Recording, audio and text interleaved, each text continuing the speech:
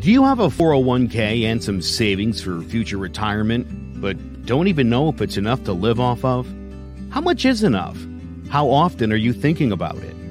The team at JPEX Financial Group can help set your mind at ease. We specialize in creating strategies in the planning and managing of your financial, educational, and investment needs. We help clients pursue their investment goals with sound financial strategies. You deserve a personal, tailored plan. Lasting, meaningful, and open relationships are the foundation of our practice. You've worked hard for your money and should feel confident in your investment choices as you make decisions for your financial future. Your goals are our goals. We are dedicated to your needs and hopes for your future. Visit our website and give us a call at 860-430-5397.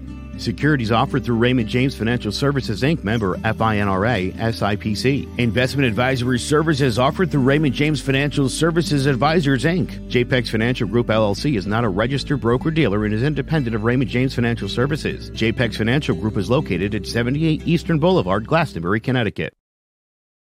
Clovercrest Media Group presents a CMG podcast, Keys to the City. Keys to the city, baby. When you see us, so you know. Crossed up by Kobe, little flow to Shaq, and then Shaq goes like this, and the rest is history. Pay attention. Don't tell me what to do, devil woman. Speaking of those Lakers, hold on. But I didn't make my. I said Denver's gonna win. Yeah, you did. You said that. There's no other show like that. Clovercrest is doing great things right now. Streaming everywhere. Jones on first down, wide open, it's Barkley, and Saquon Barkley will take it into the end zone. Your best ability is availability. Saquon Barkley, he's great when he's on the field, but the problem is since 2018, he hasn't been healthy for this team. Look at this, they lob it to him, he taps it in off the glass. How about that? Porter Moser, I think right now is the best coach of college basketball, hands down. Vince 2 for 3, he's done his part. Pitch is drilled to deep right field toward the pole, and it is gone. They don't mind not being what they were in the 90s as the best organization in baseball, because the Yankees aren't even close to the best organization in baseball. You're trying to be the Rays, and the Rays do this for a reason. Like, you're the Yankees.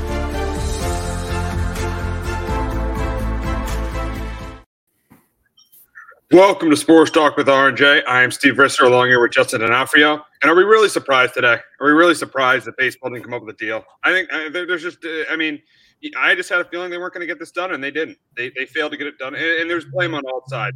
Bamford, Tony Clark, the players, the MLBPA, the owners. An absolute disgrace that they could not get this deal done. I mean, there were two sticking points, the competitive balance, as they call the CBT, and the raise of minimums and the raise of minimum salaries. But those are two things. I understand minor leaguers are having trouble, living off some of their salaries, but those are things you could have worked out. You had a ton of time.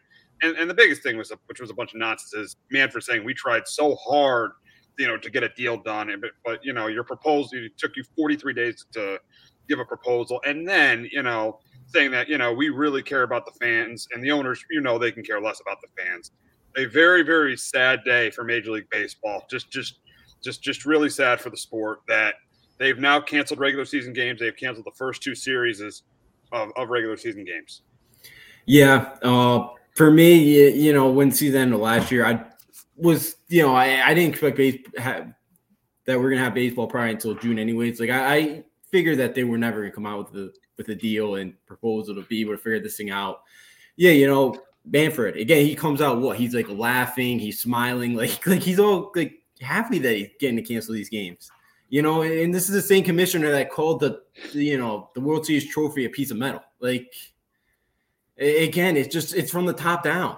And once again, it's just another, they go, like 43 days without kind of meeting. And then, the last 10 days, we really tried to put something together, but it's too late by then. Again, and I don't think some of the owners really care either, because it's like you think about in April, like Baltimore, what are they going to draw like the first few weeks when it's like 30, 40 degrees out, like 3,000 people? Like they'd probably rather try to save some of these games for, double headers for some of these places, so they're not playing in 30-degree weather and they're losing money that way. So, yeah, I don't think the owners care, much of losing some of these games. Again, I kind of put more blame on the owners than I do the players, because the owners kind of they're not even trying to budge. And again, I think they're just playing the game where they're not going to budge until it's desperation time. The players have to accept something. And I'd be shocked if we see baseball before June or July. Oh no, I think as Buster Olney said the other day, somebody told him, see on Flag Day, there's a very, very good chance it could be the middle of June till we see baseball. The way these two sides are negotiating, you really have no confidence in these two sides getting it done, getting a deal done. We remember what was happening during the pandemic when they were trying to get baseball started. That started probably, I would say, a month. They started a month later than they should have. This will probably at least start a month later than they should. I mean, it's just a very, very poor situation right now, and you can't praise anyone for this. You blame them both. Both sides completely failed in this situation. Yeah, absolutely. It's just, again, it's a bunch of 6-year-olds arguing with each other, and they just can't figure anything out, and they don't want to agree with each other. It's like they enjoy to come fight with each other and not figure anything out, and it just, again, it's killing the game. You mentioned with the pandemic too, like the last 2 out of the last 3 years, you're not going to have a full season of baseball. Again, that's not helping the younger generation try to get into the sport, and you're trying to grow the sport. It's just not working. Again, I know me and you will come back and watch baseball, but there may be some casual fans out there that may not watch it as much anymore because it's the last 2 to 3 years, they can't figure anything out.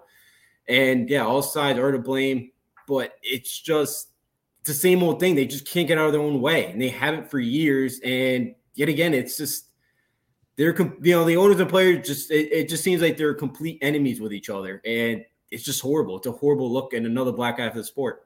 Yeah, and you made a good point. Yeah, like people like me, you, Joe, Ted, and Trevor. We'll definitely all come back, but it's the casual fan they're going to lose. The fan like Jace, they're probably going to end up losing. That's the thing with this lockout. And that's why this leads me to the question: how much damage it's going to do to the game? And I think it's going to do tremendous damage. I think right now, especially they keep missing more and more games, I think baseball right now, I think is outside. I think NFL is number 1, NBA is number 2, college football is number 3, baseball is number 4.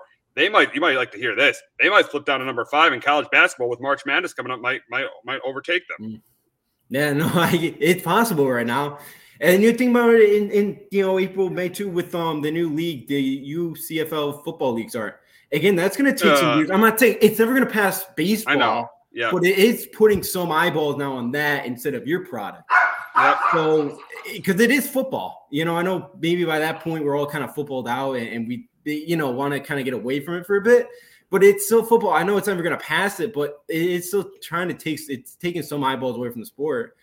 But yeah, I do think it's going to hurt because especially too, they're trying to grow. They're trying to get the younger generation into it. If you're not playing the game, how is it, the young generation's really going to care. Again, they're going to watch more NBA, obviously, NBA, NHL playoffs. They're going to go find something else to do. And once again, baseball, just losing the younger generation audience. And it just, once again, it could definitely hurt the sport tremendously once again, especially if the thing continues to drag on, which I think it probably will. Yeah, you're going to lose. You're already not doing a great job with the African American community. You're not doing a good job with the younger generation. It's not as hockey's definitely less diverse, but it's not a diverse sport. It's a sport that's geared towards older people, with the way the game is played, with no pitch clock, with how slow the game is, it's geared towards old people. So, I mean, you're just, and now not being on the field, and that's missing games in any sport is a terrible thing. I remember when the NHL missed games in 2005. It wasn't that popular, but its popularity, when that year they canceled the entire season, this popularity dropped even more when they canceled the season. Imagine if baseball, it would be a disaster, cancels this entire season. That would be even more devastating to this sport, a sport that has really, really fallen off in the last 15 years. Yeah, absolutely. And I know the hockey, the NHL in 05, and they had to do that too because of the salary cap. Like they had to, because I think a lot or most of the Canadian teams were going to have to fold if they did not come to a salary cap of the direction it was going. So again, that kind of helped. I guess, it destroyed some of the audience, but it did, kind of save some of the Canadian teams from kind of having to fold up. But yeah, baseball, it's going to hurt. It's just, again, the NBA, I know had the problem, 2012, 2011. But they got it figured out. And guess what day they opened on? Christmas Day. Yeah. It shows you why David Stern's a genius. And then Adam Silver takes over, and look at what he's doing with the NBA. Yeah, like they've been great. Again, the NFL, they never have, it seems like, any problems with their CBA negotiations. No, they did that one time in 2011, but they never missed games. Yeah, they never missed. But yeah, like again, like they usually they can figure it out and get it, but it's just baseball. Just again, they can't, and it just again, baseball players just go on social media and are bashing the owners. You know, the owners are like Monday night at like midnight, where they're like, "Oh, we're," you know, I forgot what baseball reporter said. "Oh, you know, or I think Bob Nightingale said, "Oh, you know, they're close to striking a deal here." And to me, I was like, like they were just so far off 24 hours ago. How are they? Like, I didn't really believe what was coming out. Like, it's just they're sending like false reports. It's just a chaotic mess. I know, and that was such nonsense how they were close to a deal. Yeah. You knew what was up. You knew they weren't going to get a deal done. This is baseball. This is Rob Manfred. You know they're not getting a deal done. You knew what was going to happen there, and I wouldn't be shocked. Yeah, I would be shocked if they missed the entire season, but I wouldn't be shocked if they didn't start in July. If they didn't start till July. Yeah, me neither. So that would be part of 60 to 80 games again, and you're just yeah. I guess it makes the regular season a little bit more exciting, but it just doesn't feel like baseball. It's kind of, you know, it just wouldn't. And again, you saw it 2 years ago too with all the injuries. It's like, you know, you're going to have that issue again. Yeah, it's just going to be more and more kind of issues. Yeah, I think June or July you cut the season half once again. It's unfortunate, you know, that again Manfred's just. You know, there was a picture of him yesterday at the driving range. Like he doesn't even seem to care. How was there how was he at the? That's what I don't get. How are you at the driving range when your sport is about to go on? You're about to cancel games and you're at the driving range. That makes no sense. Yeah, I just don't get it. I just don't. You know, you see with his press conference, he just doesn't seem like he really cares. The laughing and smiling, like I couldn't take him seriously. I couldn't watch his press. I couldn't take him seriously.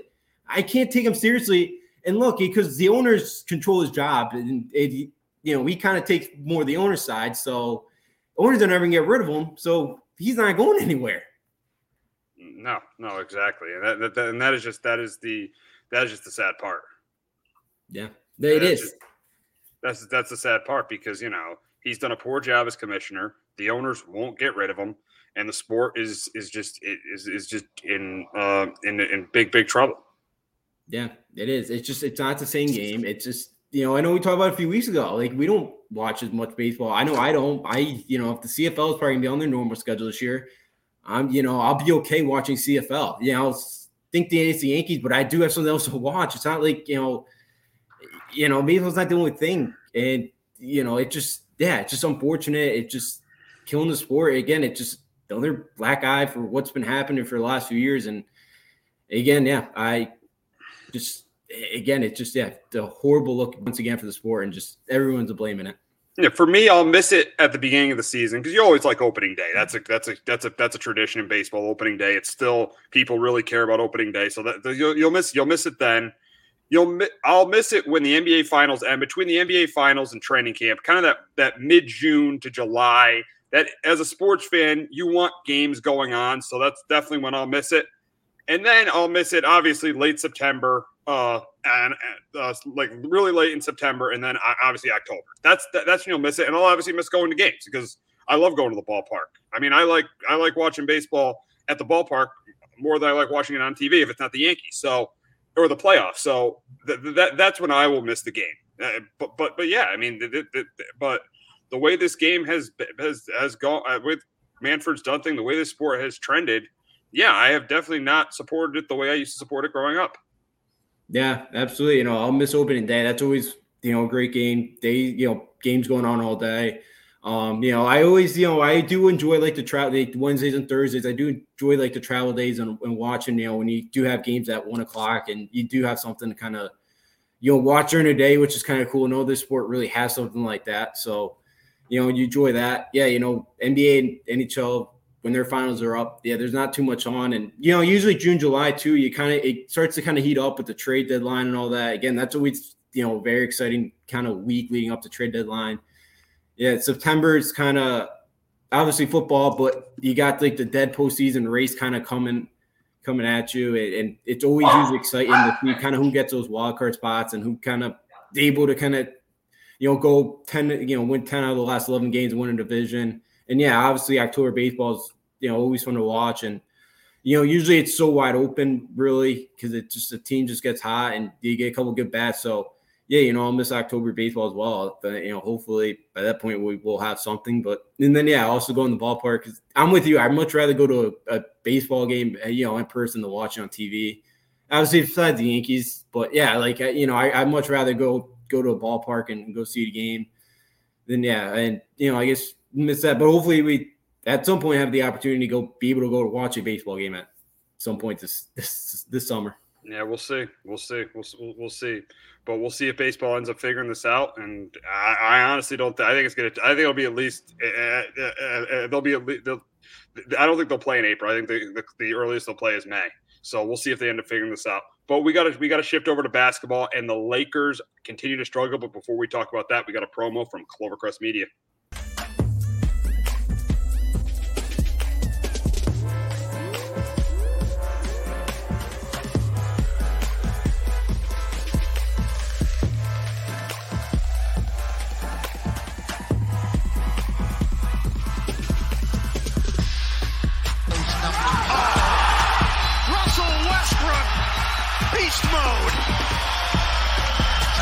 Westbrook down lane, blocked by Randall. Julius Randall with an excellent defensive play. Joel battling in the paint, laying it up and in. Gone time. Oh, wrap it up. Thompson just the 2 points. This team dribbling. Oh, exploding to the rim.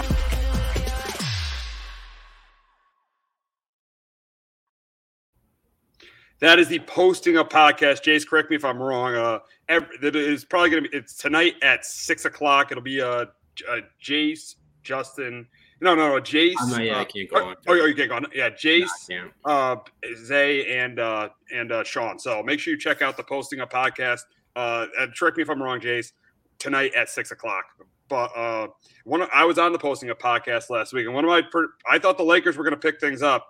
But they've clearly went the other direction, and they have continued to struggle. This team lost last night to the Mavericks, 107-102. This team, and you're right, but just me and Zay. So it'll just be Jason Zay tonight on Posting Up. But yeah, I mean the Lakers have just been an absolute mess. They continue to struggle. AD is still out. LeBron is doing all he can, and Russell Westbrook continues to be absolutely pathetic. And he has continued to prove that trade that they made is one of the worst trades, not only of the worst trades this year, but maybe one of the worst trades in the history of the league. I mean, it's just a horrendous trade to bring in Russell Westbrook. Russell Westbrook has proved that he's a total fraud. He is not a elite player. Never was. One of the worst MVPs of all time. Guy cannot shoot threes. Yeah, that 2017 season he was great, but let's be honest, he got that MVP because they didn't want to give it to Durant. They didn't want to give it to Stafford. They didn't want to give it to LeBron. That's why he got the MVP. And he has clearly never evolved his game because this is a three-point shooting league, and the guy has clearly not evolved his game. And to me, that is the main reason for the Lakers' struggles, is that they traded a Montrezl Harrell. They traded Kyle Kuzma to the Wizards. I know Harrell's on the Hornets now. They traded Caldwell Pope to the Wizards for this guy. And this guy has been absolutely pathetic since he's been acquired. And then all the BS he says after the games too. I'm so tired of it. Oh, everything's fine. I'm not concerned about the booing. Yeah, you are. Just tell the truth. I'm so sick of you. Honestly, I'm just sick of this player. He is the number one reason, the biggest reason by far for the Lakers' struggles. Because say they don't make that trade and they run it back with LeBron and AD, they're in better shape. Yeah, absolutely. I think they are. Yeah, they definitely will be. Because again, they don't have anybody outside of like LeBron or AD, and AD is hurt again. He probably missed most of the month of March. Probably all. I think it's like 3 to 5 weeks he's going to be out for. Yeah, it just again Russell. Again, Sunday night he had 7 turnovers to 1 assist, and he started the game out with 7 turnovers to 0 assists. Again, like I didn't even think that's possible. It's like you have to be trying to turn the ball over. And I think Nico not going to 1 assist for the first 3 quarters of the game. Again, in the NBA level, I just can't get. He shot 5 for 17 last night. He's been awful. and then it doesn't, hurt. It doesn't help either that LeBron James is like, again, he's going at the media when they're kind of asking himself. It's like, dude, you're part of the problem. You built this team. This is the team you built. This is the team you wanted. So take responsibility for some of it, LeBron. I know he's been playing out of his mind. I know he's doing all he can, but some of it's on LeBron too because he built that team. And then if you're the Lakers too, AD is up for a max contract this offseason. Do you really give it to AD? Because he can't stay healthy. No. And I'm not saying that was a bad trade, but they traded Ingram and Ball because that did get them a championship, and they wouldn't have a championship without that trade. I know it's not helping them now, but they wouldn't have won a championship without that trade. But obviously, the Westbrook trade was just an absolute disaster and amazing. If the Lakers, there wasn't this play-in tournament, the Lakers season is probably over. Yeah, absolutely. Because they're 3.5 back of the Clippers at the moment. It would be because it's just, again, they can't get out of the own way. I don't see them making a run. So they're 9. They're actually 4.5 back. 4.5. That's what I meant. Yeah, they're 4.5 games back. I mean, yeah. I know they don't have anybody they have to leap over, but still, without the play-in tournament is saving this team. But obviously, if they get in the play-in tournament as the 9 seed, they'd have to beat the Pelicans, and they'd have to win 2 games in the play-in tournament. So it still would be really, really tough to get into the playoffs. And then if they get in the playoffs, they got to play the Suns. So who a team that eliminated them last year. Yeah. Who again is much better this year in the way the Lakers are. They're much worse. So yeah, the Lakers are lucky. Again, they're only 2 games out of not being in the play-in. Now I think they will make the play-in in the end, but again, it's not like, again, it wouldn't totally surprise me because 11th Portland, they kind of gave up, giving away McCollum, but I guess they still have Lillard. Like they'll probably make the play-in game. But yeah, you're gonna have to win 2 games. Again, Minnesota, the Clippers aren't going to be an easy out if you get by New Orleans. Again, you're 2 up on New Orleans, so you should get home court in that game. But who knows what could happen? But yeah, again, the Suns are going to knock them out. Again, it's just they're in a horrible spot. This team's not very good. All of their core kind of guys they're in their 30s. They don't have much youth on this team. And I also think it's just the age, and Dwight Howard's not the same guy either. It's just, there's just a lot of problems that the way it was built, and they just did not try to do anything at the trade deadline. It's horrible. It's been kind of fun to watch as a guy that does not like the Lakers, but it's been pathetic this year. Yeah, it is. And I just don't see it getting better because I don't know when AD's coming back, and this team right now, and look at their schedule, too. They got to play the Clippers again, and then they got that Saturday night game against the Warriors. I know the Warriors have been struggling, too, but still, I mean, this team is in big, big trouble, and I think it's pretty safe to say they're going to be in the play-in tournament. Yeah, I think they should be able to make that. They should have AD back in time to kind of help them get there. But yeah, again, Warriors Saturday night, the Lakers aren't great defensively. I'm like, maybe that's a game where the Warriors kind of get hot and they start kind of getting it going. So, I think that could be like a, perfect kind of matchup there for the Warriors at this point. Yeah, they should make the play-in tournament, but their schedule's not easy.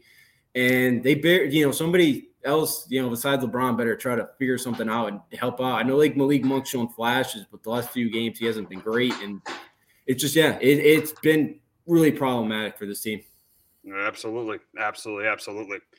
So we'll move on to a team that's playing great, and that's the Philadelphia 76ers. What a move going out and getting James Harden. They're 2-0. It looks like Harden and Embiid have great chemistry. I'm telling you, this Sixers team and Tyrese Maxey has played well. Tobias Harris hasn't played that well, but they still have him. I'm telling you, I am high on the Sixers team. I said it on Posting Up last week. I picked them to go to the finals in the East, and I'm happy about that pick the way they're playing right now. Yeah, I have to change. I can't take the Nets anymore. You're already giving up on the Nets? You're not. I don't know when anybody's coming back. I know Durant's like a game time decision. You're not going to wait until they have the full team together? You're already giving up on them? Yeah, because I just think they keep digging themselves in a hole with everybody out. They're going to have to go in the play-in tournament. They may have to play the Sixers in the first round. And now it sounds like Simmons may not play the whole month of March. So it's like by the time he gets going, is he going to, he may play the final few games of the regular season because it sounds like he's kind of having some setbacks right now. So they may not get Benson back to the playoffs, and he's probably not going to be full full ready to go by then. So and so at this moment, and I was watching them play the Knicks the other day, and when you go to the free throw line 44 times, you should be able to beat anybody. And I just think that's what the Sixers are going to be able to do. They're just going to be able to get whatever they want. They're going to be able to get to the line, and they're the best free throw shooting team in the league at 82%. So, and as you mentioned, the chemistry of James Harden, Joel Embiid it's been great. And I didn't think it was going to be that great to start, but you've already seen it. It's working out perfectly right now if you're a Sixers fan. And they got the Knicks again tonight, which they should probably blow out once again. Yeah. Oh, yeah. I do not think the Knicks are winning that game. That's another story, how bad the Knicks have been. But, yeah. I mean, the thing is, enough with this James Harden. People hating on James Harden, enough with this. This guy is a top 10 player in the league. He is a difference maker. Look at Houston. Houston's pathetic now that Harden got traded. I mean, this guy is a difference maker. This guy is an outstanding player. I mean, listen, in 2018, he almost took down the Warriors when they had, when they had KD, when they had Steph, when they had Clay. They almost took them down. If Chris Paul doesn't get hurt, they probably take them down. So James Harden is an outstanding player. He's a great player, and that's exactly why I picked the Sixers to go to the finals in the East. Yeah, he's a phenomenal player. I just don't like the way he goes about it, about kind of wanting to get out of town and you're doing all that, kind of quitting on the team like you kind of did. I just don't like that. He's a phenomenal player. Again, I hope he could stay healthy, and I hope that hamstring's kind of healthy. I know right now it looks good. But, he's a phenomenal player. Again, I know with Chris Paul, they probably do knock off the Warriors in that round, and who knows? They very good chance to win the championship that season. And, James Harden's a great shooter. Again, he does, I think, at times make guys better around him. And I think you're kind of seeing that in Embiid. And with Maxey and Tobias Harris, and like Maxey or Tobias Harris, you're like a fourth scorer. And that's pretty good, because both of them average like 18 points a game. And you're going to see us, and, when they play, and whoever they play, I guess they're going to have more attention now on Embiid and Harden. And now that takes the pressure off of Harris and Maxey, and that kind of, they're not going to be the focal point. And I could see them playing a lot better and shooting the ball, even better now, because I think they're going to get more open shots. And I just think there's just so much scoring that team has that's going to be tough to stop them. And Brooklyn's not great defensively either. So I right now, I do think the 76ers should be the favorite in the Eastern Conference. Absolutely. And hey, I mean, looking at, I think they could beat anybody in the West. I definitely think they could beat the Suns. I think they could beat the Warriors. I think they could obviously beat the Grizzlies. They could beat anybody in the West. So I honestly, right now, I think they could. I think they win. I think right now, I think they win it all. I might be overreacting, but I think they win it all. Yeah, I don't think that's overreacting. I think I'm right there with you. I think talent wise, I think if they're all healthy and they have those core four of Maxey, Harris, Harden, and Embiid, I think absolutely they could beat anybody. The Suns are good, but Embiid and Ayton, and I think Embiid could take DeAndre Ayton. I think that'd be a great match to watch. But again, I think Ayton, may have some problems against Embiid.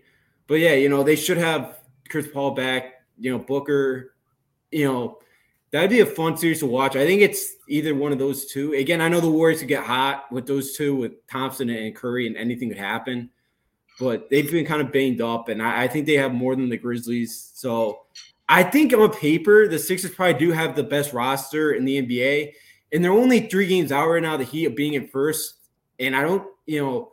I don't think they play the Heat again. So I don't know. Or they have the Heat actually on Saturday night. They actually have them 2 more times at the end of March. So they very well could, I guess, if they are able to get those 2 into the Heat. They're very they could possibly get the 1 seed. And I think home court for those guys. Now, you may have to play the Nets, and who knows if the Nets are fully healthy at that point and all that. But, yeah, I think the Sixers on paper right now, they probably do have the most talent in the league. And here's a comment. The only issue with the Sixers for the playoffs is Joel Embiid staying healthy for a 7-game series. Good point there. That's a good point there by Jace. And then, because if he doesn't stay healthy, I mean, Harden is good, but they won't have that inside. They won't have that threat inside. And obviously, Embiid is an MVP candidate, so that definitely be a humongous loss if that happens. And it's going to be interesting. 76ers play the Nets. It's going to be interesting to see if Ben Simmons returns. We know James Harden's going to play in against his former team. We'll see if Ben Simmons does. Yeah, absolutely. That'd be a fun matchup to watch. For Ben Simmons, maybe very tough for one of his first games. He may have to go back to Philly, which will not be very kind to him. But yeah, it'd be very interesting. It'd be a very intriguing first round matchup. Again, at that point, you would hope Kyrie's able to play at home and makes it even more, a little bit more intriguing, makes it maybe more possibility the Nets could win the series. But yeah, who knows at this point? And yeah, the Sixers right now should be the favorite right now in the East. Absolutely, absolutely. So we'll wrap up talking about Ja Morant, and he had a ridiculous game Monday night. 52 points he scored. He had that huge dunk over Jakob Poeltl. He had that shot too at the buzzer to end the half. This guy is phenomenal. He's right there. I mean, he's a legitimate MVP candidate. This is a guy, take notes, Russell Westbrook. This is a guy that worked on his game in the offseason, became a three-point shooter, and he is one of the most exciting players to watch in the NBA. He is phenomenal. And because they had playoff experience last year, the Grizzlies, I think because of how good Morant is, and say they can get, they get Dylan Brooks back. Desmond Bane's a good three-point shooter. Jaren Jackson. Jaren Jackson. I think this Grizzlies team is a title contender. I'm with you. I think they are. I think Ja Morant's good enough to kind of lead a team. And I think he makes everybody around him better too. And I think that's a huge part. Again, Desmond Bane's been terrific this year. Again, he's kind of been a great shooter. Jaren Jackson as well. Again, he's not the only guy you have to kind of keep your eye on in when you play these guys. And when you play the Grizzlies, Steven Adams did decent, 10 rebounds a game. And they're so good defensively too. They lead the league in block shots. They lead the team in steals. They kind of, they can kind of get out in transition with that, with some live ball turnovers. And Ja Morant in open court, on a 2-on-1, a 3-on-1, something like that, he's a highlight reel waiting to happen. He's definitely good enough. Yeah, as you mentioned, he's improved his 3-point shot. And it's really helped him, and it's made him, again, now you have to respect it. And he's quicker than a lot of players in the NBA where he can get to the basket and can throw down dunks like he did Monday night. So I think the Grizzlies are a title contender. Defensively, they're really good. They're right there. Again, I do think at some point the Warriors figure it out, but that'd be a great, Western Conference semifinals. If the Warriors and Grizzlies kind of sit there as a second and third seed, which is probably going to happen, that'd be a great series to watch. And, Morant versus Steph Curry would be unbelievable. But yeah, Morant should be right there in the MVP conversation. He's been unbelievable. He's done a great job with this Grizzlies team, and this team is for real, and they should be, they should be not. You should not take them lightly. Oh, absolutely not. You definitely don't want to take them lightly. The way they have played this season, I mean, they've done a phenomenal job. And the big question now is Ja Morant an MVP candidate? I think he is. I think what he's done this year, what he's done with the Grizzlies, I definitely have him as an MVP candidate. Yeah, absolutely. I do too. And I think we all thought the Grizzlies were going to be good, a playoff team, but I didn't think they would be a 3 seed right now, kind of playing the way they are. If he's averaging 28 points a game, almost 7 assists a game, a couple rebounds a game, he's just been phenomenal. He's just a highlight reel. Again, he just makes everybody around him better. He's, to put the Grizzlies in the spotlight, because I don't think they have been they've never really been this high in the standings like this, kind of this late in the year. I don't remember. When they had Mike Conley and Randolph and Gasol, they had one year they got to the conference finals. That was pretty much it. They were usually with those guys. They won a series, maybe a series at most. Yeah. Okay. Yeah. When they kind of had those guys, they won a series, but I don't think they were. I don't remember really putting those teams as title contenders. They were good. But this team, with Morant, I think they're really good. He's elevated this whole team. Everybody kind of around him. Again, he's just elevated their play as well. With the attention he gets. So yeah, I do think he's got to be right there for the MVP conversation. Absolutely. So we got a quarterback who wants a contract extension. But before we talk about that, we got a promo from Clovercrest Media. Apps can do a lot of cool things. You could order dinner, gamble on your favorite team, and track your health. You could even get a mortgage. One click and you can be approved. I'm not sure by who or what country they're in. You deserve more from the mortgage industry. At Annie Mac Home Mortgage, we believe in the need for live human interaction during a very complex process. The kind of service and guidance which an app simply can't provide. Our customers are more than credit scores and income documents. They're individuals and families who live in and strengthen our communities. Their story is our story, and that story begins in a home. Chris Sawyer is an expert on providing superior customer service and in meeting the mortgage needs of current and future homebuyers. With over 18 years of experience in the industry, Chris is able to help customers migrate through the home buying and home financing process by using his wealth of knowledge as a well-qualified mortgage professional. And best of all, Chris is located in Cromwell, Connecticut, where he has helped hundreds of clients in Connecticut, Massachusetts, and Rhode Island make their dreams of homeownership a reality. Visit chrissawyer.annie-mac.com. Email him at csawyer@annie-mac.com or give him a call, 860-878-8730. Chris Sawyer, NMLS number 39345, corporate NMLS number 338923. Annie Mac Home Mortgage is an equal housing lender. American Neighborhood Mortgage Acceptance Company, LLC. DBA Annie Mac Home Mortgage. Go Fight Direct. Connecticut First Mortgage Correspondent. License lender. Broker number ML 338923. Massachusetts Mortgage Lender and Mortgage Broker License number MC 338923. Rhode Island License Lender. License number 201128110L. Call for additional details. So Kyler Murray's agent Eric Burkhart said on Monday, put out a statement that that Murray wants to be a Cardinal long term, but he wants a long term extension done really, really soon with the quarterback, and they have threatened to accept a trade if they can't get a long term deal done with the Cardinals. In my opinion, I do think I know there's controversies with Kyler Murray about his size. I know without DeAndre Hopkins, he's 6'14" and he's 16-10 with him, so it's a big difference when Hopkins played. But you could say that with a lot of quarterbacks. Josh Allen became great when Stephon Diggs was there. Joe Burrow became great, but a big reason for that is he had Jamar Chase. You look at Patrick Mahomes; he's always had Tyreek Hill. So I feel like you need to have that guy to be a top. Most quarterbacks need that guy. I mean, not every quarterback's Tom Brady or Aaron Rodgers. Most quarterbacks need that guy to be great. And I think, Kyler Murray has struggled without DeAndre Hopkins, but a lot of quarterbacks would struggle if they lost DeAndre Hopkins too. So I think for what he's done for the Cardinals, he's athletic. He's a threat in the run game. He's got a great arm. He makes pretty good decisions. I know he's not an elite quarterback, but he is a very good quarterback, and he's a quarterback that the Cardinals should pay.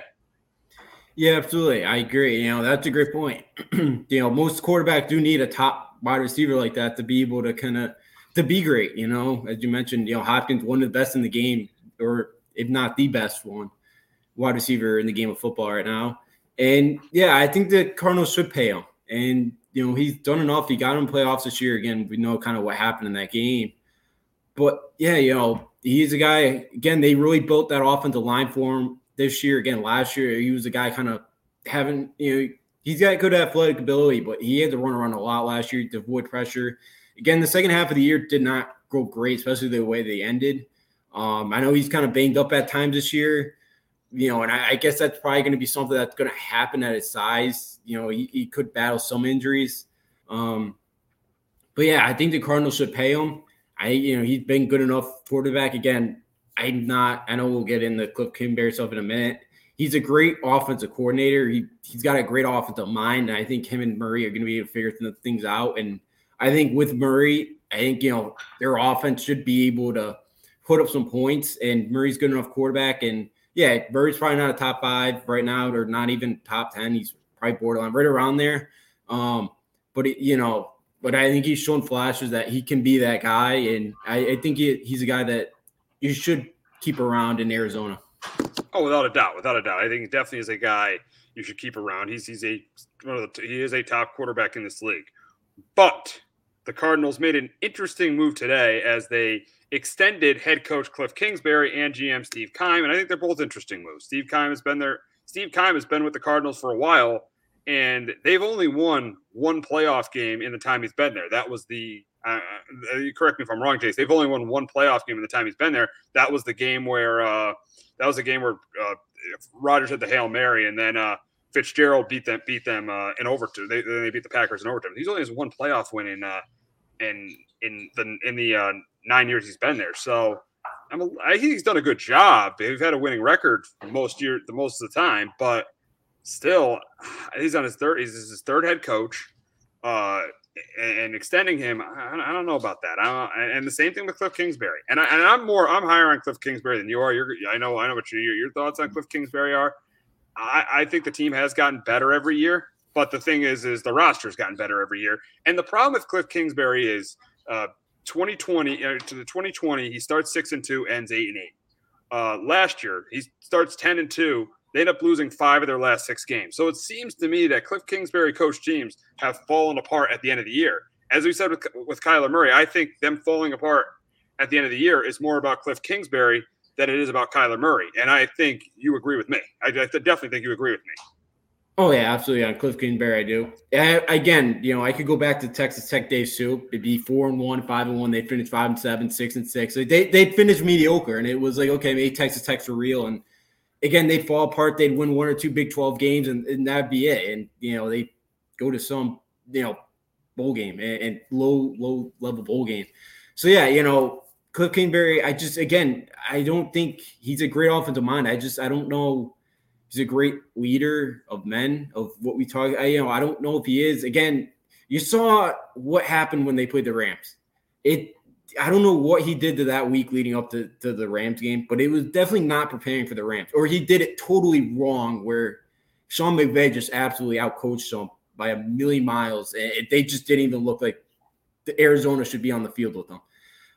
That's my – I think you got Cliff Kingsbury that is stealing. I don't think he's a Super Bowl. I don't think he'll – unless he gets some elite team, I think that's the only shot where it's like he cannot mess it up and they can get to Super Bowl. But, maybe he can win a playoff game or 2. But that's it. I don't think with the roster they have right now, it is definitely good enough to make a Super Bowl, but it's not with Cliff Kingsbury as your coach. I think Arizona could do better at that coaching position. If they use the offense for me, that'd be very, that'd be fine, but obviously that's not happening.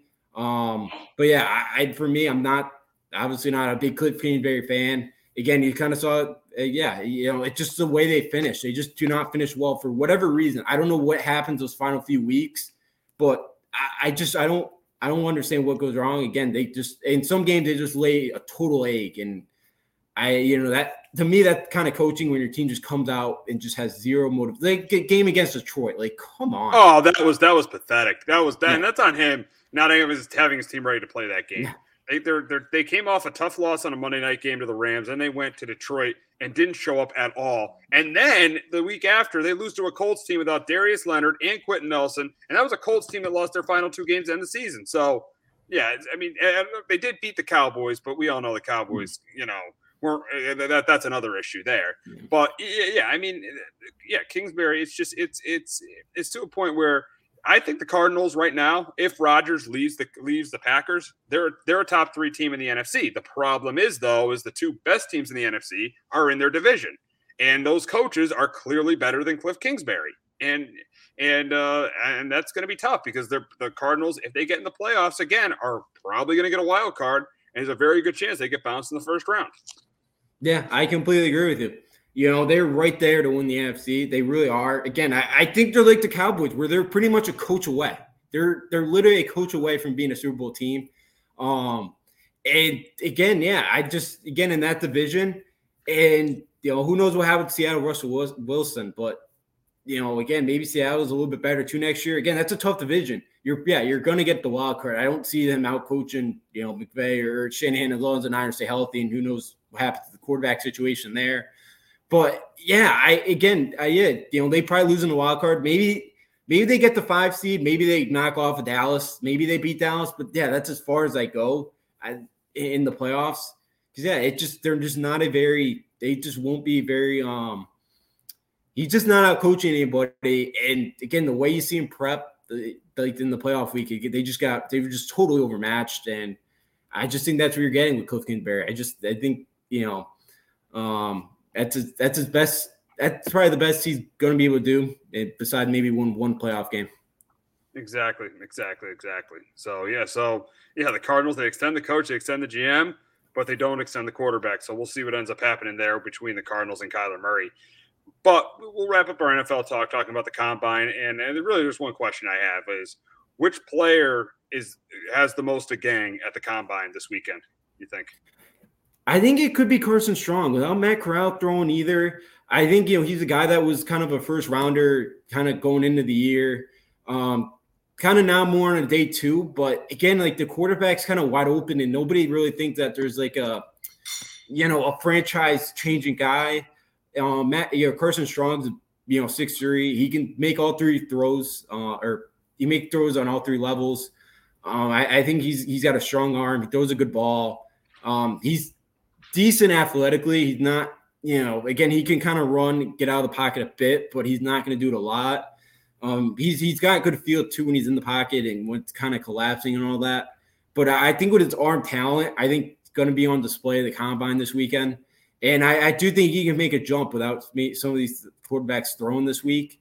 I think he's a guy that can gain because I do really like him. Again, I don't know if he's going to be a franchise-changing guy at quarterback, but I do see some potential there in him. And, I think he could make a jump back into the first round. Maybe late first round, mid first round. I don't think he's going to be able to get any higher than that. But I like Carson Strong this week to make a jump back in the first round. What about Pickett and Malik Willis from Liberty? What about those two guys? Do they have any chance to move up this week with a good combine? I think they could. Pickett's he's older. He's like 23. Again, he had a great season this year. The last, the other years it was like he was good, but he wasn't to this level. So it's kind of, because he pat Dan Marino for touchdowns in a season at Pittsburgh. Like, again, he's had a strong run as well, not very mobile, all that. But I think he could too. I think he's had a strong arm. Again, he's 23, 24, so he's kind of, he's going to come in a lot older than some of these quarterbacks coming in, which I like. He's got a strong arm. I think he can make a lot of throws. He's pretty accurate as well. So I do like Kenny Pickett as well. I think he could. And Malik Willis, he's a guy that was very high on a lot of boards. And this year kind of was just like a up and down year for Liberty. He kind of threw 12 interceptions. They didn't play a great schedule. Again, Hugh Freeze is a really good coach, especially offensively. And he's athletic. Again, he's a guy that, is 6'1", 215. He was a 4-star, went to Auburn originally, and then Bo actually got to start over Bo Nix actually started over Malik Willis, and he decided to transfer out. And I think he's another guy, that could kind of put his name back up there, where because he played well in the bowl game, couple 3 touchdowns, and that was kind of like their one national TV game of the year. But he really did show against Ole Miss where. He had 3 interceptions. He did not look good. Again, I think he got sacked 7 or 8 times. The line was just – I think that was problem too. They had a very young offensive line, which I think did hold them back a bit this year. But I do think he's a guy that, could kind of – with his athletic ability, with his arm, I do think he could show, some scouts this week that he's a guy that could get back in the top 10, and be a guy that, could hopefully, for a franchise, be the starting quarterback for – the next, decade or so. And what about Kayvon Thibodeau? I've seen him drop on draft boards. Like I saw Mel Kiper going number 5 to the Giants. Why is he not because it looked like the beginning of the year he was the consensus number 1 pick. Why is he not the consensus number 1 pick now? I think part of it too is, his cover, I know he's not great kind of as a coverage defensive end, I know sometimes it's that. And I think too, it's the effort at times. It's like, there's some games where it's like, you could you watch him. It's like he disappears for a few plays and he doesn't even look like he's on the field. And I think that's somewhat the problem. And then sometimes too, I think at times too, he tried to make, the splash play instead of just a smart play. And I think, sometimes that's kind of the worry when, you're a scout or GM or coach and you're trying to pick a guy like this, like especially at the DN position, because it's like you get out of position and you don't set that edge. Again, you could give up a big play. And I do think that's a worry at that defensive end position. So I think those are the big kind of main concerns there of, the effort, just at times, just, trying to make the splash plays and just, tries to do a little bit too much. I think that's what's hurting him right now. Yeah, I could see that. I definitely could see that. So it should be interesting. We have at the combine, and we're getting close to the NFL offseason. I mean, next week, franchise tag. The deadline is on Tuesday. free agency starts on the week after, and then we'll start getting ready for the draft. So the NFL offseason is going to be here next week, and it's going to be a crazy offseason. But we got to wrap up the show talking about some college basketball. And we're not going to start with UConn this week because of Coach K. And I know you're not the biggest Coach K fan, but this guy it's going to be a great moment, I feel like, on Saturday night. The final game at Cameron Indoor Stadium for Mike Krzyzewski, the legendary coach. I mean, the 5-time national champion got Duke to 9 national titles. I mean, he's done a phenomenal job. I think he's right there with John Wooden as the greatest coach in the history of college basketball, of men's college basketball. He's done a phenomenal job at Duke. There are no coaches that have even close to 5 national titles. I think the closest is probably Bobby Knight's got 3. Calhoun's got 3. I mean, you could even argue Calhoun might have 4 if you count that, count that team that Kevin Ollie won with. But yeah, so no one has 5. I mean, outside of Wooden, no one has 5. I don't think anyone has 5 national titles. Dean Smith only has 2. Jay Wright has 2. 3. Calipari only has 1. But Tino has 2. Yeah, one's vacated. 2. Yeah, but one's vacated. He's got 2. We'll count that one. We'll count that one. I'll count vacated championships. I'm not going off what the NCAA wants to do. I'll count that one for and then obviously Patino had one where he left and they won it the next year. So you can even count 3 for Patino. Yeah.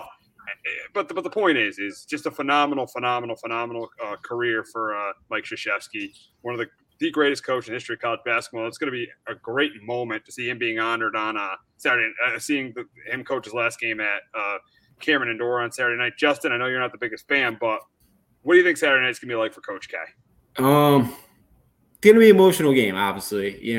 Again, he's been there since the 80s. Again, after year 3 in 83, they were 11-19, and I believe it was the AD – or no, the president wanted him fired, and the AD said, no, give him another few years. And again, the course of history really would have changed things if the AD would have let him go there. I'm not the biggest fan of him. Again, I've respected all that he's done at Duke because, he's built an absolute dynasty. Again, they built winners. And again, last year was a down year, but with everything going on, there's a lot kind of going on and kind of hurt last year with that team just never got it together. But look, outside of that, it's been, tournaments galore. They usually make a run. There's been a couple instances where they've gotten upset, but he's one of the best ever in college basketball history. Duke is, one of the biggest brands I think you could say, and that's like, you think college basketball and it's Duke. And again, for especially nowadays, especially for like a Duke where you're academically, you pretty much, it's like an Ivy League kind of, thing. Like it's tough, it's tough nowadays with the, academic stuff to kind of build programs like that. He took advantage. He was able to kind of take advantage of it. I know he learned a lot under, Bob Knight, one of the best as well. I know their relationship is kind of not there anymore, but it's going to be an emotional night, Cameron Indoors. The last game he's going to be walking out there again. He's just, again, that's kind of the house that he built, Cameron Indoors, the house that he built. And that arena is going to, it's going to be emotional, that whole arena, that whole night. You're playing North Carolina team that's not very good, so they should still probably be able to win that game. It'll be emotional. It's going to be really weird next year to see John Shire on the sidelines and not Coach K. I'm not a big K fan, but it's going to be very weird not to see him patrolling those sidelines anymore. Oh, absolutely. And the one thing about Coach K, which was great for him, though, was the way Coach K evolved with the times. I mean, he wasn't stuck in his own way. Like his mentor, Bob Knight, he didn't evolve with the times, and it showed at the end of his career. But Coach K, he evolved. He evolved with the times. But the one and done was a big thing, and I mean, that was a big reason why he won his last national title. I mean, Justice Winslow. I know none of these guys became good NBA players, but Justice Winslow, Titus Jones, Jahlil Okafor, they were all one and dones, and he was able to win that national title, his last national title in 2015 over Wisconsin. And we've seen the one and dones he's brought in over the years. Obviously, bringing Zion and RJ Barrett in. You see Paolo Banchero this year. Just throughout the years, all the one and dones. Jabari Parker 1 year, and Brendan Ingram. Jason Tatum. So he pretty much, evolved with the times. And that's the biggest, I think that's one of the biggest reasons why Coach K is the best, is how he evolved. Yeah, he was good at that. And I know, as you mentioned, there's coaches that kind of stuck in their way and they don't really want to evolve, and it's kind of why they're where they are, I think that's kind of why North Carolina goes at the end of Roy's time, because, again, he did not really like the one and dones. He didn't like the transfer portal. I think part of it, too, is, I know Krzyzewski's kind of taken some transfers. It hasn't been, like, the biggest kind of, impact to the team. Theo John's been okay. Last year they had Patrick Tate, but he didn't really do anything at all for him. But, the transfer portal, it's a big thing, too, nowadays. But yeah, the one and dones. Yeah, him and Calipari, it just every 5-star just ended up going to either Kentucky or Duke. It felt like, again, they were always right there. Again, it's tough to win with freshmen too, as and I know it's matchups and it's senior leadership. It's tough. Now sometimes you get that talent, and again, you got a guy like Anthony Davis, Jahlil Okafor that could just dominate just dominate and be able to lead you to a national championship. Again, they got the talent with Bankier to do that once again this year. But yeah, it's just he did evolve, and again, I think that's important. Again, I think that's partly why, like, Michigan State, again, it's just Izzo's kind of struggling now too. I know Kansas gets like 1, but again, it's just I think it's kind of important to kind of and I think he gets guys too that kind of do develop through the system that stay. Like Grayson Allen was there for 4 years. Which was a huge part of that 2015 team too. Like, again, I think it's important to kind of, I think he had always the right mix of kind of freshmen, but he also did have that senior that was there and kind of knew how to get and navigate their way through March. And I think that was an important thing, and instead of just having 7 freshmen, it just doesn't work. I do think he did a really good job of kind of evolving and getting it, and doing a good job of always still being competitive, really not having any down years, excluding last year. Exactly. So great career by Coach K, being celebrated Saturday night, and I think it's going to be celebrated. But I think it'll be celebrated by a Duke win by double digits. I think North Carolina should have very easily lost to Syracuse the other night. I don't think Herbert Davis is a good coach. I think there's some talent on that North Carolina team, and Herbert Davis really is. This might be a really bad pick for North Carolina. Choosing Herbert Davis to be the head coach, and Duke, to me, I think they're a really good team. I think Powell's a big game. I think Moore is a good game. I think Griffin has a good game. I think they win it by double digits. Yeah, they should. Now I could see North Carolina keep thing early again. I think it's be very emotional. Maybe Duke kind of comes out slowly. North Carolina takes advantage of that. But yeah, Marino Bacot cannot be on Paolo Banchero this time around. I don't know what Davis was thinking last time. That was just a mismatch nightmare. He got 2 fouls early, and that was about it. Duke, I was making dinner, and I sat back down. It was like 16-2 already. I was like, okay, this game's over. It was over that quickly. And I could see it happen like that again. Yeah, he's not Hubert Davis not getting the kind words so far from North Carolina fans. I'm like, they're not selling out. Like, there's empty seats which you never see at the Dean Dome anymore. So they're again. North Carolina fans aren't too pleased with him. Again, I know he's trying to make them more in the 21st century, but I just haven't seen it this year. They still can't shoot. They're just still they just haven't really evolved. He's not very engaged. Again, there was the game, the CBS Championship Classic. They played Kentucky. They were supposed to play like Ohio State, I believe, and they changed it to Kentucky like 48 hours beforehand. Kentucky beat him by 45 points. Like, he just has not done good, preparation, tight in spots. And I think Duke should blow them out. And North Carolina, again, they're not a tournament. They're probably going to get into North Carolina, but they're not a very good team. That's a team I'd probably, pencil out in the first round. But yeah, I think Duke, Trevor Keels probably played his best games at Duke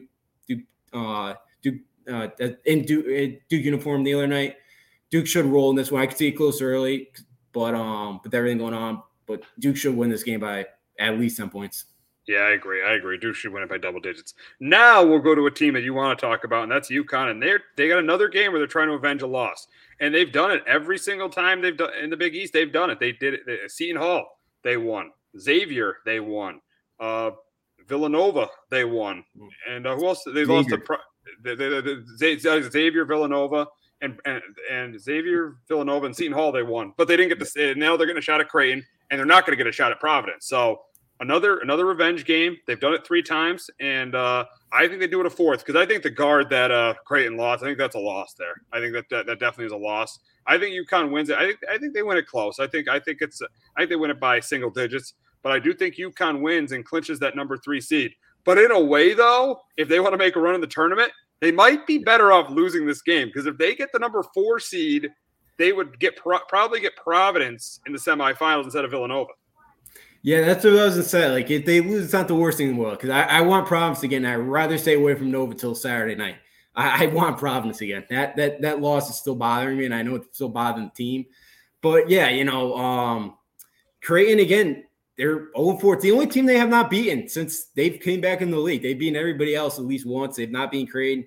Yeah, they've avenged every loss this year in conference play that they've faced twice. But, yeah, Creighton, Ryan Nembhard, the freshman guard, who's been outstanding. Again, his brother's at Gonzaga, Andrew, who's their starting point guard there. Again, he's going to be an NBA player one day. And that was a terrible injury. If you saw it, it was horrible. Trey Alexander, I thought, held his own at Providence. Again, he played well at UConn back in February, about a month ago. This Creighton team, again, Greg McDermott, if not for Ed Cooley, would be the Big East Coach of the Year because this team, they played Arkansas Pine Bluff their first game of the year, who has 5 wins and only won by 7. Like, this team has gotten a lot better since then with 5 new guys. They're going to pack the paint once again against these Huskies. And they're going to need, Polley and Hawkins are going to be the X factor once again. They have to knock down shots to win this game because they're going to pack it in. They're going to double Sonago. And, I think, UConn should win this game. Because Creighton doesn't have much depth either. They did not get a point scored off the bench the other night. They don't have a lot of guys to go to now without, Trey Alexander was kind of the one big guy. Alex O'Connell played pretty well last time too. But, UConn's playing well right now. And, Saturday, I really thought that they were going to lose Georgetown. Going into Sunday, I thought Georgetown was probably going to knock them off. I was not very confident. They played well. They got out to a slow start. They kind of got it rolling. I know kind of ended poorly there, but I think it's a team you should. I think they should be able to beat Creighton tonight. Again, they got to knock down shots. They're going to pack it in. Sonago's not going to be able to beat Creighton by himself tonight. They're going to need to knock down some shots by Cole Martin. I'd press him too. I try to put Alexander some pressure, see how he does tonight with that as a freshman. But we'll see. I think could be used advantage because I think Creighton as well. Once again, it's going to try to slow them down and try to make this a half-court game. And I think UConn's got to get out in transition and play fast and kind of speed up Creighton. So we'll see what UConn be able to do tonight. But yeah, it's not the worst thing in the world because to lose tonight because it would not be the worst thing. Not to see Providence and to not see Nova till Saturday would not be the worst thing in the world. No, because you could argue that Nova's definitely a better team than Providence. Providence, they have more talent. They're better coached. Providence just happened to have a better record this year than Villanova, but I definitely think Villanova's a better team than Providence. Yeah, absolutely. And Ed Cooley's had a terrific year. They didn't have Al Durham last night, and they still were right there at the end of the game. They knocked down some shots. AJ Reese had a phenomenal game, but yeah, again, I think Nova is better team. Again, Colin Gillespie's been great, and Justin Moore and Samuel's playing well. I think Nova's got more talent, and again, I think Nova's got guys that have been there before and they've won the championship. They won the Big East. Providence hasn't won it since. I don't think they've won it since 2013 or 2012, I think they won it. I think it was 14. I think the first year of the Big East they won it. Okay. Oh yeah, that makes sense. Yeah, 14. Yeah, what am I thinking? Yeah. I was saying 14 they won it. But yeah, I just think Villanova's just a better team. They got Providence knocking down shots. They played well all year, but yeah, it's been a team that again, like Providence is done too for the regular season. They're done till next Thursday at noon. Again, that could be something that kind of that whoever gets out of that 8 seed or 9 seed, again, they could probably knock off Providence maybe too. Because, again, 9-day layoff and you're playing at the lonely Thursday game at noon. Very possible everybody in that building is probably going to be rooting for the 8-9 team. So, yeah, Nova's experienced team. It's a team, again, they're going to probably have as many fans as UConn fans there. So it's going to be an even game. And it's a team that knows how to win the Big East title as well, Nova. Yeah, quick one. Saturday night against DePaul. Any chance Freeman Liberty keeps DePaul in the game? I do think so. He scored 41 the other day. It's, they're playing really, really well. DePaul, I think they keep it close. Again, Troy Silverfield's in the right direction. They just got a top 40 recruit, Zion Cruz, for next year. They're starting to go in the right direction right now. DePaul's going to play tough, and they're going to be a tough out, I think, UConn Saturday evening. I think it's a close game. Hopefully UConn pulls away, but I think DePaul keeps it close for a while in this game Saturday night. Yeah, we'll see. He'll probably be there Saturday night for senior night. Yeah, during Duke UNC. Yes. So yeah, I'm kind of partly excited that I won't have to see all the festivities at. Oh, exactly. You don't want to see. I know you don't want to see Coach K's festivities. But that's going to wrap it up here on Sports Talk with R&J. For our producer Jace Garcia and for Justin D'Onofrio, I'm Steve Risser. We'll be back here next week talking NFL free agency and conference tournaments in college basketball. Have a great weekend, everyone. Jones on first down, wide open, it's Barkley. And Saquon Barkley will take it into the end zone. Your best ability is availability. Saquon Barkley, he's great when he's on the field, but the problem is since 2018, he hasn't been healthy for this team. Look at this. They lob it to him. He taps it in off the glass. How about that? Porter Moser, I think right now is the best coach of college basketball, hands down. Fins 2 for 3. He's done his part. Pitch is drilled to deep right field toward the pole, and it is gone. They don't mind not being what they were in the 90s as the best organization in baseball, because the Yankees aren't even close to the best organization in baseball. You're trying to be the Rays, and the Rays do this for a reason. Like, you're the Yankees.